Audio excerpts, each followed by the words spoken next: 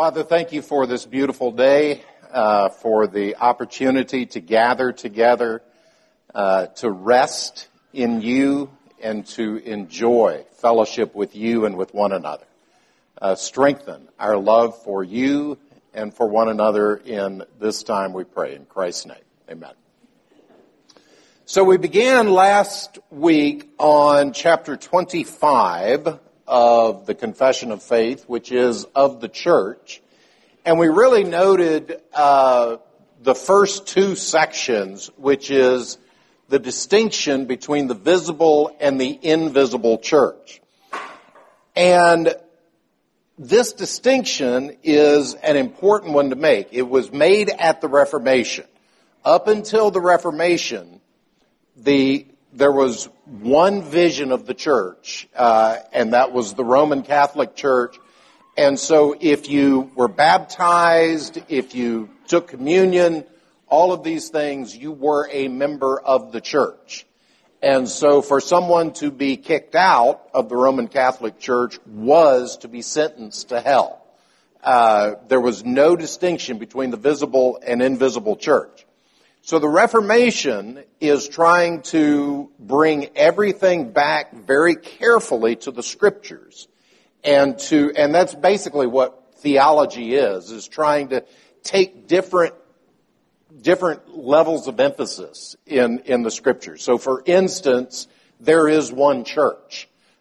We all acknowledge that those who are united to Jesus Christ are members of His bride, the church. So there is one church, and yet at the same time, Jesus says things like, not everyone who says to me, Lord, Lord, will enter into the kingdom of heaven. So Rome says that's because you can lose that grace, that saving grace. You're given grace. Grace is infused in you at baptism. You partake of grace in the sacrament of the quote-unquote Mass, what we would call the Lord's Supper. You take grace into yourself. You participate in grace in the confessional. You take grace into yourself in penance, and all of these things. So the grace that gets you into heaven is something that is mediated through the church. And so the Reformation says, clearly there are passages which say that not every member of the church is savingly united to Christ. Again, not everyone who says to me, Lord, Lord, will enter into the kingdom of heaven.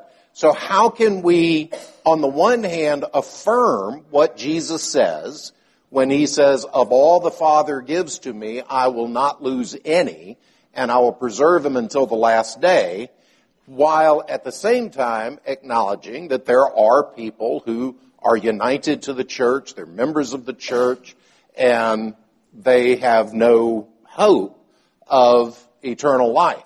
And so what the confession does, what Reformed theology, I should say, that this is not unique to Westminster, but what Reformed theology comes up with is this distinction between the visible and the invisible church.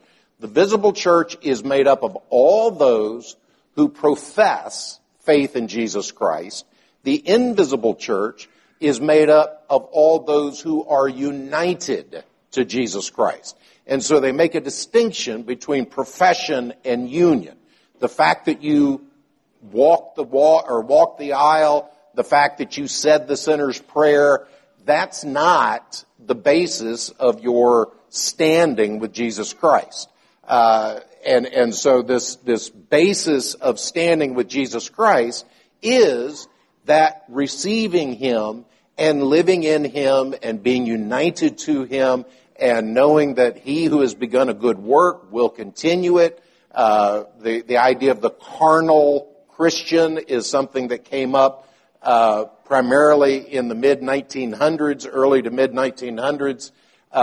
The idea, and one of the famous examples, I'll actually be referencing Billy Sunday in the sermon this morning, but Billy Sunday was the early 1900s version of Billy Graham. He was a very, very well-known, very popular evangelist. And supposedly Billy Sunday spoke at an evangelistic crusade, and the great Chicago mobster, whose name I just dropped, Al Capone, thank you. Al Capone supposedly came and walked the Sawdust Trail and made a profession of faith. And so the response was, okay, you got to stop being a gangster. And Al Capone said, no, I'm just going to be a Christian gangster. He was fine with being a carnal Christian. He walked the Sawdust Trail. He had made the profession of faith. He had no interest in living a life that was conformed to Jesus Christ at all. Whether that story is apocryphal or not, I have no idea. But it's why we make this distinction between the visible and the invisible church is trying to take these various scriptural truths that are presented and trying to reconcile them into one non-contradictory whole. I think you need to bring out the fact that you'll have just as many people in the Reformed Church that are in that number apart from you. Oh, absolutely. Yeah, the fact that you are in the Reformed Church means nothing. There are many who have been baptized and members of a solid Bible-believing Presbyterian church who are on their way to hell. And there are people in other denominations who I'm going to be fellowshipping with around the throne of grace for eternity. It's not the church by any stretch. That's what the Reformed faith is saying. That's what they're doing in putting this forth. Is saying it's not the church that saves you. It's not your membership.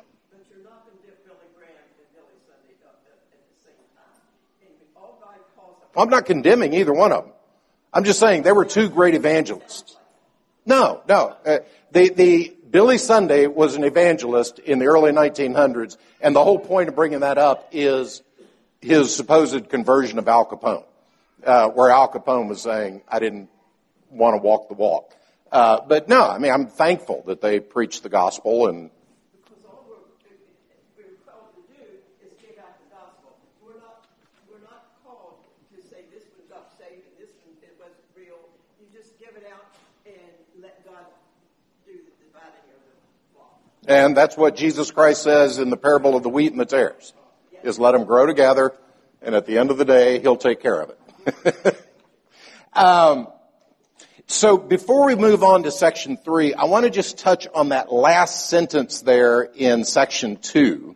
So I'll just read section 2. The visible church, which is also Catholic or universal under the gospel, not confined to one nation as before under the law, consists of all those throughout the world that profess the true religion and of their children, and is the kingdom of the Lord Jesus Christ, the house and family of God. And so this is the clause, out of which there is no ordinary possibility of salvation. And that one gets people, especially today, riled up.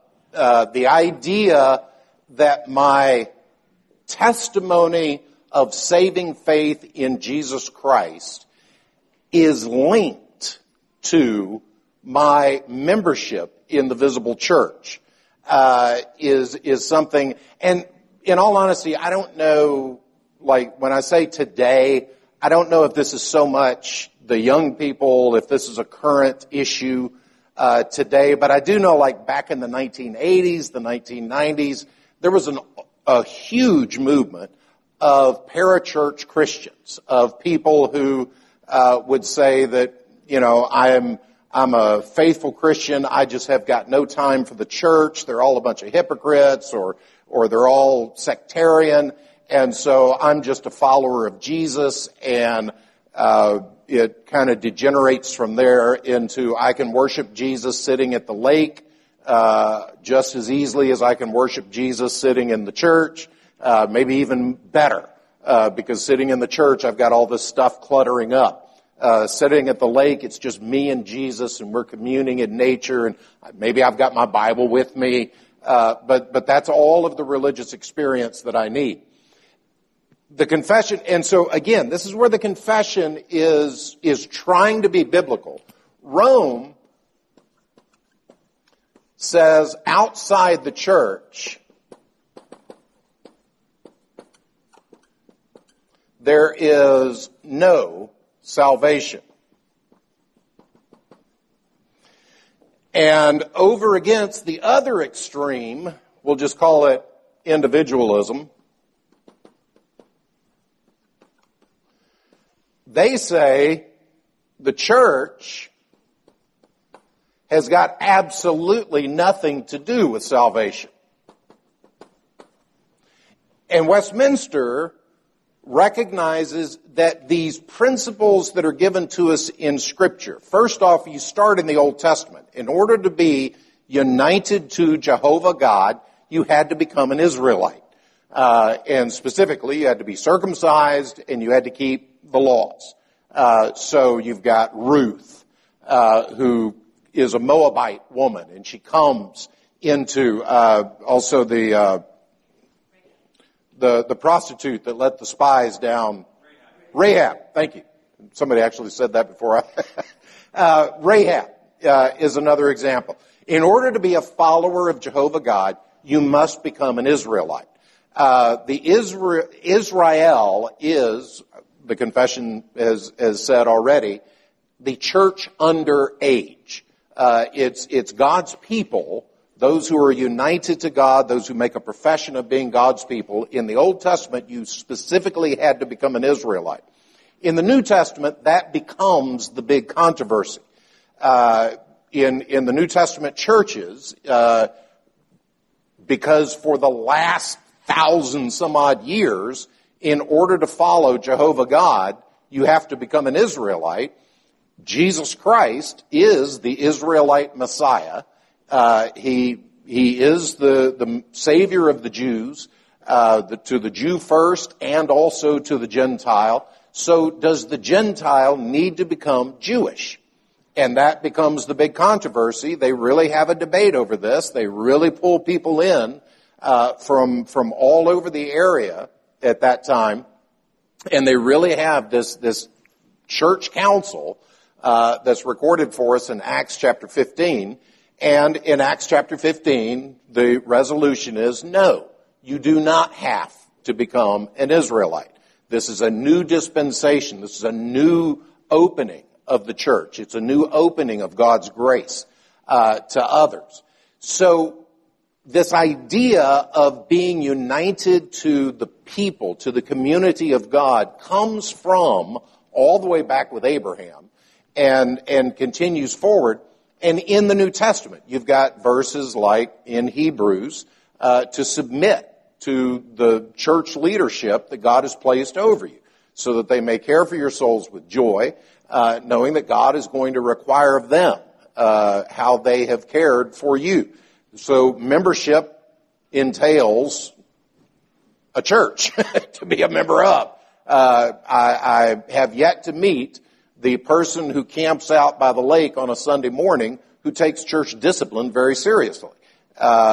When it's just the me and Jesus movement, then somebody stepping in and correcting you. As a looking at the time, as an aside, I don't know how many of you guys have heard people calling themselves apostles. And it's a very, very common thing, obviously outside of Reformed churches, but it's very common for someone to call themselves apostle so-and-so. And it used to be that they would make a point of saying that Jesus appeared to them in a vision, and so they're connecting their claim to be an apostle with Paul's experience, and that's why they are an apostle, and that sort of thing. And it struck me the other day as I was kind of thinking through this and preparing for this, the appeal to being an apostle is, I've got no higher authority. My only higher authority is Jesus Christ. If you're an apostle, none of you lower people are going to be telling me what is right and what is wrong. And if the Holy Spirit convinces me that I can have multiple wives, and you step in and say, no, you can't. The Bible says that for this cause, a man shall leave his father and mother and join together to his wife, and the two shall be one flesh. Then I just say, I'm an apostle. Who are you? The Holy Spirit spoke to me. I've received this new revelation.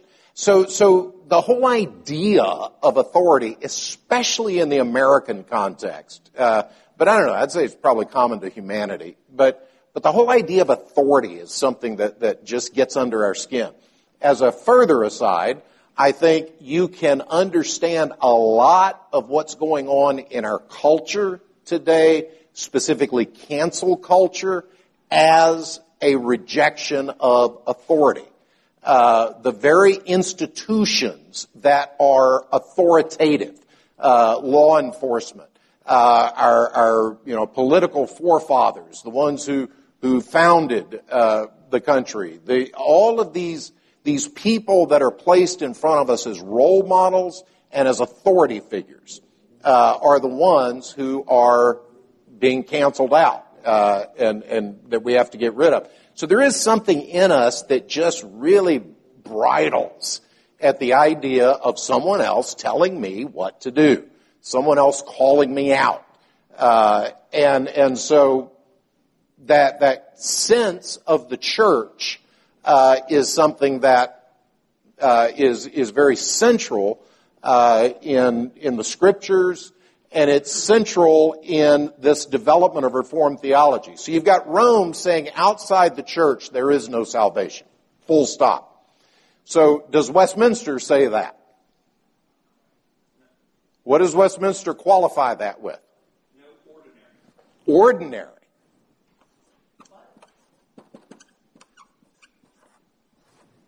There is no ordinary possibility of salvation.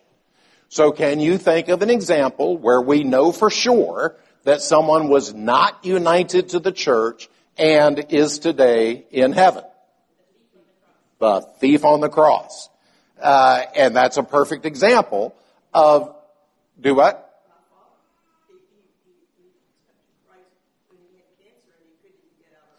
Right. So deathbed conversions are one of those examples. So I think it was Charles Spurgeon, I forget who said this, I think Spurgeon, who said, God gives us the thief on the cross to tell us both that deathbed conversions happen and that deathbed conversions are rare. And so we do have this unique situation in Scripture where we've got someone that we absolutely know was not a member of the visible church, who Jesus Christ says, today you'll be with me in paradise. And so Westminster qualifies by saying no ordinary possibility of salvation. So in other words, me living my ordinary life as a Christian means I need to be united to the church. And I want to specifically speak to the issue of those who would say that church membership is irrelevant to my standing with Christ. Make the case if you want, argue it from Scripture if you want, but let's both be in agreement that from the year 250 to roughly 1650 when this is written, and then on to today,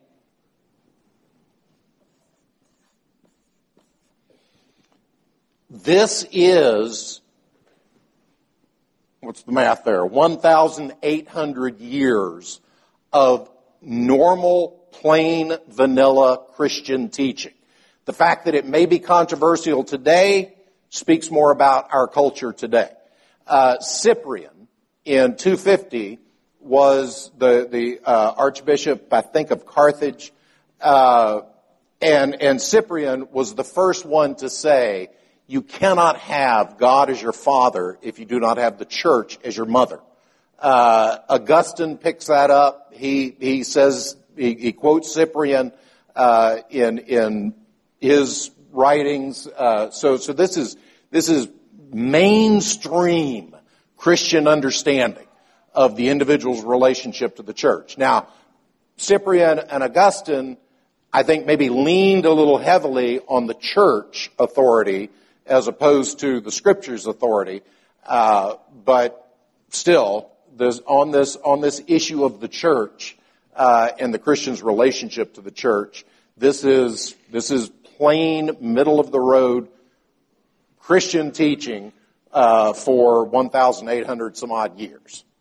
To make it simple, the church means the called out ones. If you're really called out by the Holy Spirit and God is born again, you're going to want to be with other Christians. That's right.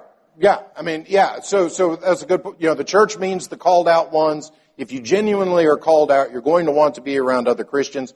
All of the stuff in the New Testament about fellowship, all of the stuff in the New Testament about challenging one another. You think of Ephesians chapter 3, I think, chapter 4, that when he ascended on high, he gave gifts to men for the building up of the church so that together we may attain unto that image of Jesus Christ, that high calling of Jesus Christ. All of these things, fellowship is understood throughout the Scriptures, and particularly in the Old and New.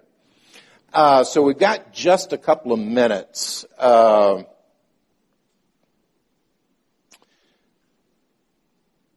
let me begin at least with section 3. Unto this Catholic visible church, Christ has given the ministry, oracles, and ordinances of God for the gathering and perfecting of the saints in this life to the end of the world, and does by his own presence and Spirit, according to his promise, make them effectual thereunto. So unto the church,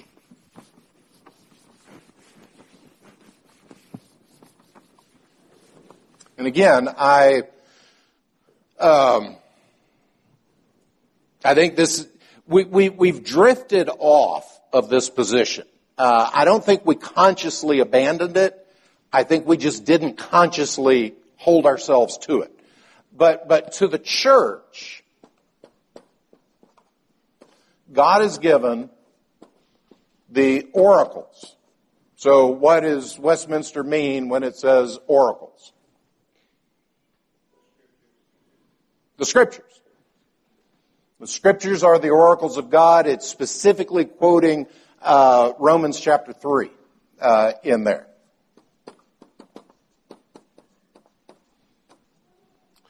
He's given the ministry, and he's given the ordinances. And ordinances are another way of saying the means of grace, which are baptism and the Lord's Supper. He's given that to the church, and he's given it for the building up of the saints, for the gathering of the saints, for the building up of the saints, and he makes them effectual to that end. And now, one of the reasons that I say we've veered off of this a little bit, how many of you are familiar with the King James only position? Or you're aware of people that hold to the King James only? Now, there are two groups of people that are King James only people. There's one group who says, if the King James was good enough for Paul, it's good enough for me. It's just kind of this, as soon as we left the King James, we all went into liberalism and all that sort of stuff. All right, so let's take that group and set them aside. But there is another group that I think has a more compelling argument for the use of the King James Version. And that group of people typically will not refer to it as the King James Version. They will refer to it as the Authorized Version. And so if you'll look at the opening flyleaf of a King James Bible, it itself calls itself the Authorized Version. It is authorized by the Church of England. It's the Church of England that set up this translation committee. The church was the one that authorized this translation of the Bible into the common language. It's the last authorized version that has ever been published. no church since has published a new translation of the Bible. It has, particularly in the 1900s, been taken over by publishing houses. And so a group like Zondervan will decide there's a market for a new translation of the Bible. We can make it more accessible. Here's our translation philosophy. And they pull together a bunch of Old Testament scholars, a bunch of New Testament scholars, and they all contribute to produce this translation that is going to be more accessible to the modern ear. Now, the inherent problem in that is what truly is driving Zondervan? Money. You can have all the noble intentions you want, but you got to pay your staff at the end of the day. And so once you incorporate that profit motive, then if the culture starts saying, listen, the word propitiation is offensive and nobody knows what it means, then we'll just change it to atonement. Which those two things are not the same thing at all. Atonement and propitiation are completely different terminology or different meanings. And yet, that's one of the editorial adjustments that has been made.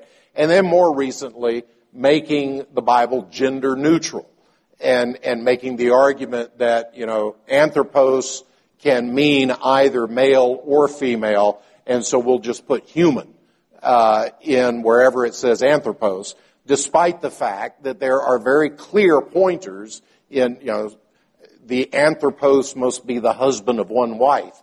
Yeah, that's right. So there are some pretty clear markers in there, but the profit motive kind of tends to spiral downhill on this. So we'll come back and touch on this, Lord willing, next week. What it means that the Scriptures are particularly given to the church, that the ministry of reconciliation is particularly given to the church. This gets into church discipline. What it means that the ordinances are particularly given to the church. All I will say, other than my comment about Scripture translations, is that I remember some years ago, I got the Christian Book Distributor catalog. So that was my Christian version of the Christmas catalog that kids love. CBD would come out and I'd be scanning, oh wow, Calvin's entire commentaries for $99. I got all excited about that. And one of the things that they would regularly have is home Lord's Supper kits. So that you can buy your own Lord's Supper kit so that you and your family can sit around and celebrate the Lord's Supper together. Now, not only do I have a problem with that, but I have a problem with it being a thimbleful of grape juice and a little teeny tiny wafer. But that aside, there has been a strong movement, particularly in the 1900s in the United States, away from the centrality of the church in the oracles, the ministry, and the ordinances. So we'll come back next week, Lord willing, and touch on that. With that, I will close. I think I've pretty much hit the time. Any other thoughts, questions, comments? All right. If not, let's close in prayer. Father, we do thank you that you have given a bride to your Son. She is glorious and she is beautiful. She may not look that way often to us. She may look helpless. She may look tattered and dirty. But, oh, Lord, you see her glorious. And, Father, give us that vision that you have and help us as members of that bride to pursue holiness with all that we have. In Christ's name.